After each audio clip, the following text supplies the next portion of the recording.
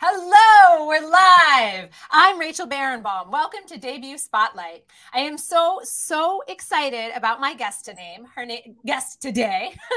name is Katie Gutierrez, and her book is phenomenal. More Than You'll Ever Know. This is her debut. It just dropped, and it's been everywhere. I mean, this book is everywhere. Katie, congratulations. Thank you for joining me today. Thank you, Rachel. Thanks for having me on. I'm so excited to have you. So for those listening who don't know you, I'm just going to read your very brief bio, which is in the back of your book. Katie has an MFA from Texas State University, and her writing has appeared in Time, Harper's Bazaar, The Washington Post, and more. She was born and raised in Laredo, Texas, and lives in San Antonio with her husband and their 2 children. This is her first novel, which is unbelievable. Okay, so I've already apologized to Katie because I have a horrific American accent. And so I slaughtered the pronunciation of her name, but I'm trying. I just don't speak Spanish. I'm sorry. But I'm so excited to have you here, Katie. So please tell us, what is your amazing book about? Sure. It is about Laura Rivera, who is a South Texas woman who's secretly married to 2 men at the same time in the 1980s, and Cassie Bowman, who's the aspiring true crime writer in 2017 who becomes obsessed with telling her story.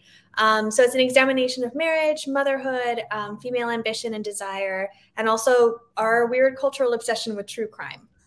You just rattle that off. I mean, you're so well practiced. Elevator pitch, yeah. But there's a lot in there, right? A lot that I want to unpack in our half hour together. I feel like I could talk to you for 3 hours about all of this, but we're going to try to pack it in.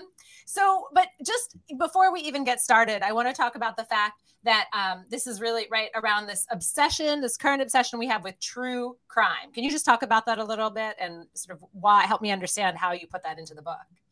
Yeah, I mean, I think that I've always been drawn to crime stories, first in fiction, and then sort of in the background as my parents would watch shows like Unsolved Mysteries or The First 48, things like that.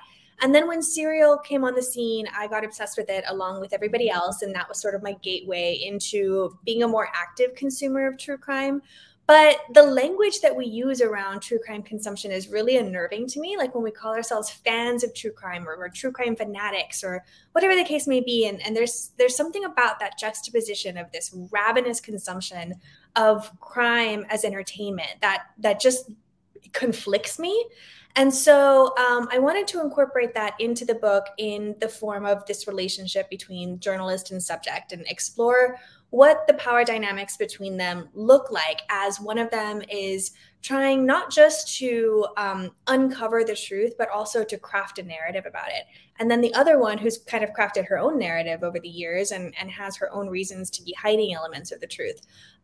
So I guess in those ways, I sort of wanted to play with the idea of, what is the true in true crime and who gets to create that truth. Yeah. What I really loved about your approach to this true crime is, first of all, I share your sort of unease with this, right? And this, that I find it disturbing that people like to listen to, watch, follow true crime in this way, but also in the way that women are spotlighted in true crime, right? And that often it is violence against women. Can you help us understand how you talk about that and how you think about that? Yeah, absolutely. So when I started asking myself, why am I drawn to these stories when they always seem to revolve around a dead woman or a woman in peril? And all the stories, or predominantly the stories, also tend to feature white women as kind of the ideal victim, like the victim that is the most universally sympathetic. And, I started to kind of ask myself, well, why is that? Why is it always the white woman? And also, are white women murdered at the rates at which we can be led to believe, in true crime? And when I started doing that kind of research, I was surprised to find that 80% of murder victims are actually male, and that of the 20% of female murder victims, white women make up about their stake in the population. But Black women are murdered at about 2 to 3 times their rate in the population. And trans women experience violent crime at like 4 to 5 times the rate of cis women. But those are not the stories we're hearing, right? And so kind of implicit in that is this idea that Black women and trans women and all sorts of categories of women, poor women, brown women, are not as universally sympathetic as white women. And even then, there are all sorts of ways that white women too are blamed in some ways for the crimes against them. So there's something really fascinating about the fact that, here women are as the biggest, audience of true crime, and yet we're being disproportionately represented as victims in general, but then more specifically, white women victims. And so I wanted to kind of explore the idea of a journalist who is very much in this world. She's writing her own sensational clickbait stories that very much feed into this trope. And she wants this is Cassie's job. This is Cassie's who haven't read the book. Right? Yeah, sort of a very oxygenish, like a kind of trashy true crime blog. And she wants to tell like a more feminist true crime story where the woman is not the victim. She doesn't end up dead.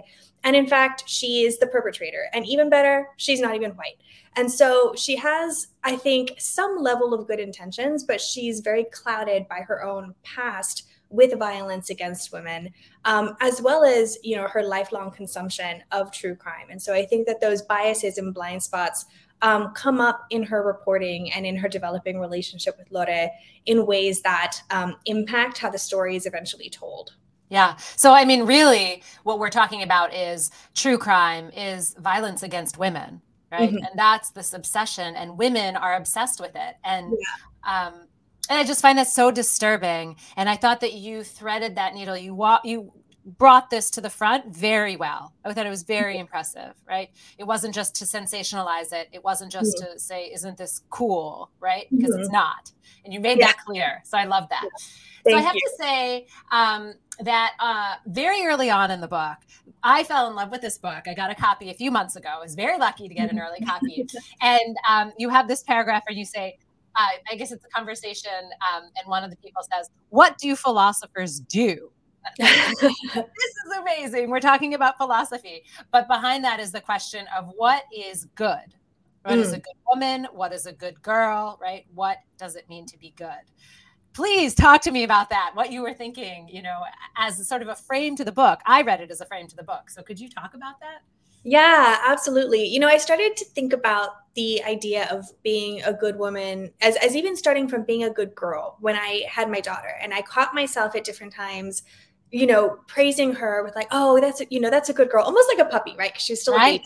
Right. And I would catch myself doing that and thinking like, okay, what do I mean when I'm praising her for being a good girl? Like I'm literally praising her for being obedient. And so is our definition of being a good girl and a good woman and a good wife and a good mother, is that all tied into this idea of obedience, right? And what happens if a woman kind of shirks this idea of obedience in this really big way. And yet she still kind of fundamentally sees herself as good. Whether or not that's delusional, I think is kind of up to the reader's interpretation. But I wanted to, sort of like tug at this idea of what it means to be a good woman and a good mother, right? Because she is a mother of twin boys. She becomes a stepmother to 2 kids. She loves these 4 kids, and she is able to tell herself that she is still a good mother despite her actions. She's able to tell herself that what she's doing, with this double marriage has nothing to do with the children and everything to do with something she is seeking internally. And so are we inherently bad mothers if we yearn for and kind of go out and actively seek something that has nothing to do with our kids? Are you a bad mom if you want something beyond motherhood? And obviously this is extreme, and I think the case can be argued that she's probably not a great mom. But those were the questions I kind of wanted to engage with. And for Cassie's mom as well. So Cassie's mom, and that one is sort of, I wanted to approach it from the daughter's perspective, so the perspective of somebody who's directly impacted by her mother's actions and her parents' actions. Because I didn't want to also ignore those repercussions, like the ripple effects of a parent's behavior. So I kind of wanted to play with that from a couple of different angles. I love it because it's not just a dichotomy in real life. It's not just good or bad. There are lots of shades in between. And I really thought that that's what you were getting at. Yeah. Also, to be clear, for those of you who are listening who have not read this book. Cassie herself is the journalist or the one digging in, but she's a huge part of the story. It is as much about her, right? It's not just the murders, the 2 marriages, right, cross-border. Like, it is as much about Cassie and her past. Which I was surprised about, and I also really loved. I thought that was great. But going back to motherhood, I think you use a phrase, the cruel banality of motherhood, right? Yeah. And you talk about that your main character, Lore, seems lost to that, or that she's trying to look for a way out of that. And I just thought, what a phrase, the cruel banality of motherhood. Please help me understand how you came to that. Sure. So I started drafting this book when I got pregnant with my first daughter. I think I had just started drafting it when I found out that I was pregnant. How long ago was that? 2017. Okay. And I'd been trying to get pregnant for a couple of years. We had, fertility issues. In between, I'd been working on another book. I actually went on submission with the book. It didn't sell. So then I started working on this one and found out I was pregnant right at the same time. And, so it was a couple of different things happening there. One was kind of like this fear of what was going to happen to my writing life after the baby came. And then after she did come, it was learning it firsthand, how writing would sort of have to fit into her schedule rather than the other way around. And so I became very much like a nap time writer. And that the act of writing and of sitting down and kind of immersing myself in this world kind of let me escape that cruel banality of motherhood, because the rest of the time, as much as I was obsessed with my baby, it was, it's so repetitive in those early days. Everything is about, feeding them and changing them and helping them sleep. And it sounds so basic, but when you're in it, it is completely all consuming. Like, all you can think about, because it's literally, you're keeping this tiny helpless creature alive. And there's nothing more important than that. And yet it's also very boring. And so, so it's this really strange dichotomy of like, I had a lot of anxiety with my first child that I think was like probably undiagnosed postpartum anxiety. And it was leading my mind to all sorts of weird places. And so in certain ways, I also felt very creative at the time without a lot of time to kind of like do anything with that creativity. So there were so many overwhelming and powerful emotions pressed right up against this completely boring and mundane repetition, and I felt like without these short times in my day, it was like I was just sort of stuck in my own body in this role that I chose, but that was still very challenging in all these very ordinary ways. And so, I think that when the 1980s storyline begins, Lore is about 33, I think, and her twins are 12. And so she's kind of beyond those early days of being so essential to her children. And now she's entering into a time there. And she's working full time. She's very successful. Right. So she is actually the primary earner for their family at this time, because her husband's ironworks store is not doing well in this recession. And he's very much obsessed with like his role as a provider and the fact that he seems to be losing it, whereas Lore is very successful. And so she's entering into this new phase of her adult life as a mother and as a wife and as a woman. And so I think that in that space, this little gap opens up, and that's the door, that she ends up stepping through. Yeah. So, there is a literal border in the book, right? Because she has one husband that lives in the US and one that lives in Mexico. She literally, right, goes across the border. There's that line right in her life.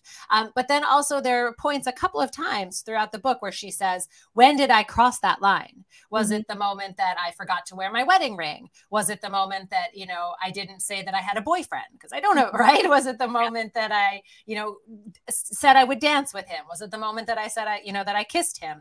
What is that line? And I thought you brought that up very well and brought that out with the border itself. So did you do that all on purpose? I did. Yeah. I think it worked out really well, because obviously Laredo is my hometown. It's very much like a city of duality, particularly in these years, the 80s, really up until probably 2000 or so.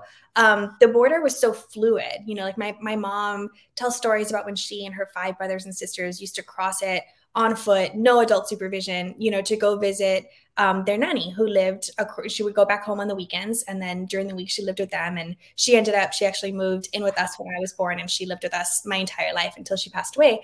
And so she was like a member of the family. And so they would cross over on the weekends to visit her and then cross back. And, you know, Mexican shoppers would come to Laredo every single day and, you know, spend their money downtown, and really like retail money from across is like the lifeblood of Laredo. And so Laredo is the city that it's a really, it's a place that I thought was very boring when I was growing up there. But when I left, I was like, this is like no other place I've ever been to. You know, it is this kind of skin between Mexico and America. So it's this like sliver of a place that's both and neither. And so I wanted to play with that idea in both women, but then also, like you said, use the border as kind of this like, what is the differentiating line between right and wrong, or one action that kind of builds upon itself into this extreme conclusion. And, you know, I think both women are kind of constantly crossing internal boundaries. And there are, you know, like what is the boundary between, for example, like yourself as a wife or as a partner and yourself as a woman, you know, or yourself as a mother and yourself as a person, the line between, you know, ambition and morality. Like there are all sorts of lines, I think, that both women are crossing throughout the book. And the border was just, you know, being set in Laredo because it's the city I'm most familiar with, just, I think, lent itself to kind of playing with that idea of both boundaries and borders as well as duality. So when I love that you're talking about growing up there and that thin line, because I think I read, although it was one of those things I should have written the source down and I didn't, but I think I read in an interview that you gave that you felt this new freedom when you realized that you could put Spanish into your books, right? They didn't have to be strictly English. Is that right? Am I remembering this right? Yeah, not so much just Spanish, but like being very particular about this part of the world, you know, because I grew up, and for the first 17 years of my life, I read one book by a Mexican-American writer, or by any kind of Latinx writer, who was Sandra Cisneros with the House on Mango Street. And that was the first book I encountered that did have Spanish or Spanglish and, you know, names like mine, like, you know, Esperanza. I think that's like the first line of the book. And I was like, Esperanza, like that's a name, you know, that could be in my classroom right now.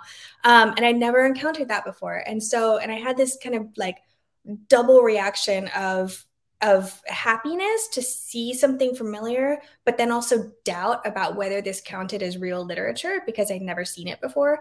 Wow. And I wanted to be a writer ever since I was a kid. And I always, that was what I told people when they asked me what I wanted to be when I grew up. I was always a writer, never anything else. And so I never felt, you know, growing up in Laredo where everybody's Mexican, I never felt marginalized. I was never othered. I was the majority, you know? And so in a lot of ways, I grew up with the privileges of a majority, including, I think, the belief that I would be unrestricted in whatever I wanted to do. And so even then, having those advantages, I guess, or those privileges, even then, I still couldn't imagine writing a character with a last name like Gutierrez or placing them somewhere like Laredo. Wow. You know, I was always writing stories where they were set in cities like New York, which I'd never been to before. And, you know, giving them no last names, you know, it was all English. And I felt like I was writing for, quote unquote, the general reader, the average reader. And it took me so long to realize that in my mind, like the average reader was white, you know, and that I was writing toward this perceived white audience that wouldn't recognize or care about Mexican-American characters in South Texas. And it wasn't until I was like in my mid-20s and in my grad school program, and I started reading more writers of color and really falling in love with those stories and the power of specificity, particularly of place, but also of culture, that I was like, well, wait a second, like, what have I been doing? You know? And so that was when I started writing short stories that were set, you know, in sort of South and Central Texas and, you know, with Mexican-American characters with Spanish, like trying to sort of capture like the cadence of the way people talk down here and interact and the way, you know, the way our culture kind of is a part of every aspect of our lives here. And so that definitely kind of unlocked me, I think, as a writer and toward kind of discovering, not the exact stories I wanted to tell, but definitely discovering, I think, a way to tell whatever story I was drawn and your to. voice. I mean, it sounds like you just sort of opened up at that point, right? I think so. Yeah. To write yourself. I love that. That's amazing. So thank you for sharing that. Yeah. So there, we're talking about some really deep and heavy themes here, but also I just want to talk about the writing itself because I thought it was beautiful. Is there any chance you have a copy of the book with you? I didn't do. prepare you for this. Oh, okay. Would you mind reading one paragraph for me? I loved it. I love it. And my listeners love to hear the writer's voice, right? Okay. So on page 47, there's a paragraph at the bottom half. It starts, Lore falls in love with writing in seconds. Would you mind reading that one paragraph for us? Yeah. Okay. Lore falls in love with writing in seconds. It's the immediacy of it, nothing separating her skin from the city. The rushing pavement is a shocking reminder that life is fragile, separated from death by only a gossamer veil. And somehow, this closeness to the beyond heightens every sense. The smells of gasoline and cigarette smoke punctured by pockets of mysterious sweetness. The roar of the engine and wind in her ears, the taste of wine on her tongue, the feel of her body wrapped around Andres, her limbs performing silent measurements. His waist narrower than Fabian's, his legs longer.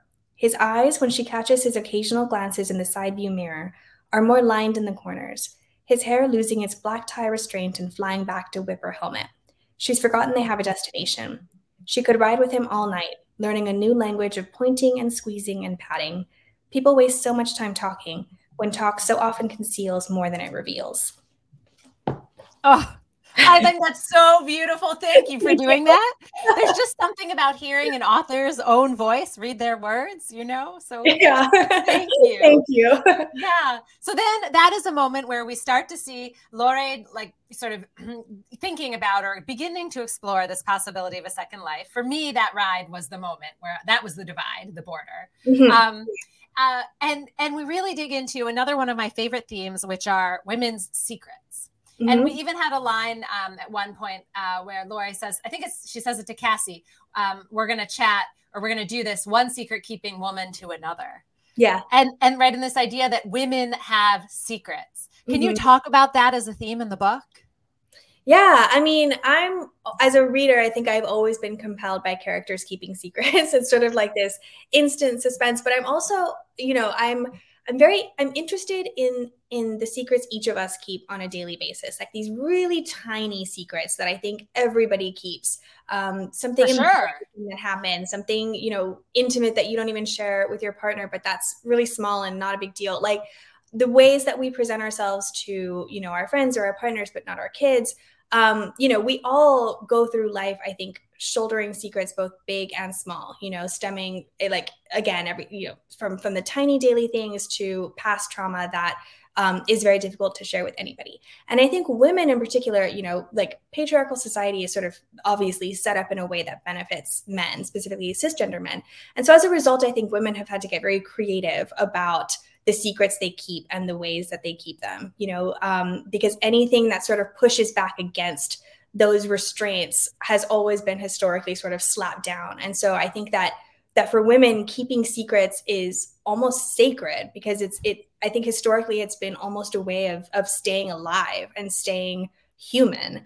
And so in the book, both Cassie and Lore have secrets. And I think that in some ways their secrets mirror each other and they're able, I think they act as mirrors for each other and they force each other to sort of see their own blind spots and acknowledge the effect of some of the secrets that they're keeping.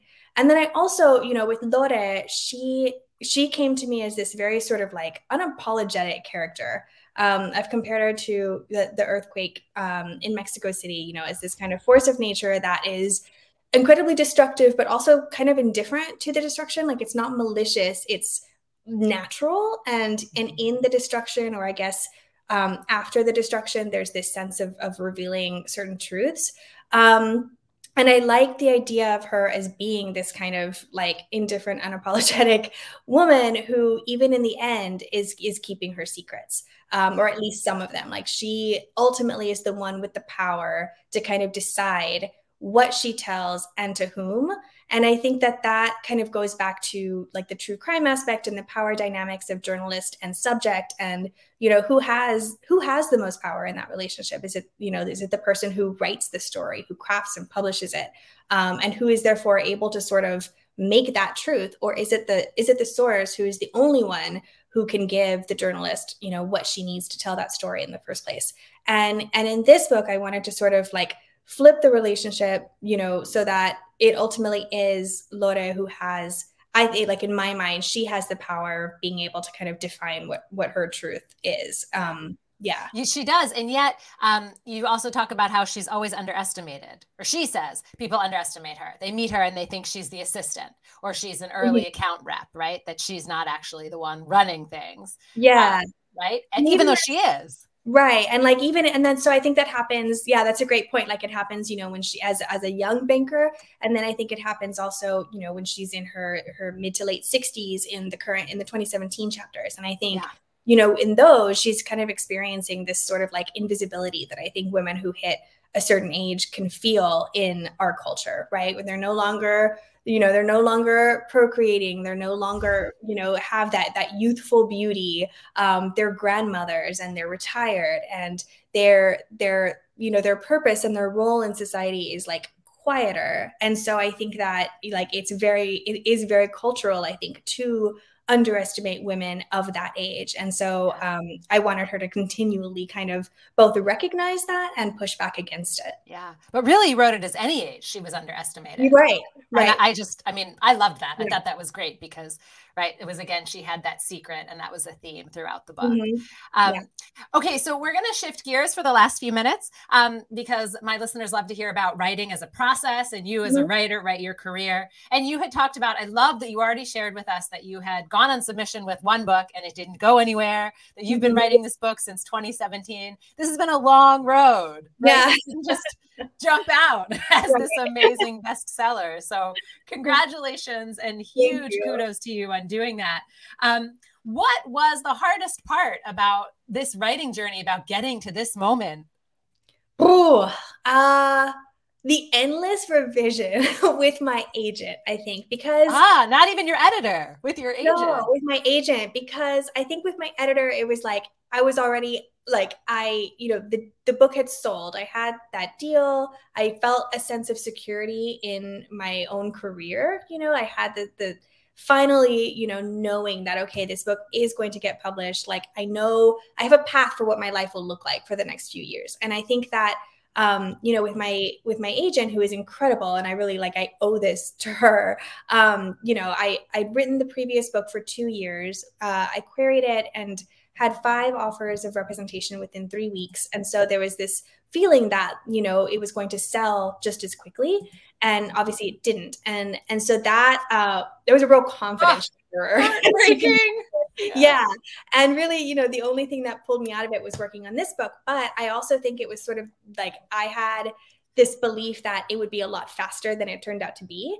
And so, you know, when I finished the first draft, it was really long, like even much longer than this, which is not short, unwieldy. Like there were a lot of really big things and small things that weren't working. And so we ended up revising it together over 18 months for probably like a dozen different rounds of revision. And she was incredible. But it was kind of like every round I felt like this has to be the last one. This has to be the last one. Like, please let it be the last one. And there was always, you know, there were always more notes. I remember one time I had to just say, like, I need 24 hours. I'm just feeling angry. Like, I can't respond to anything right now because I'm just mad. Oh, that's the best.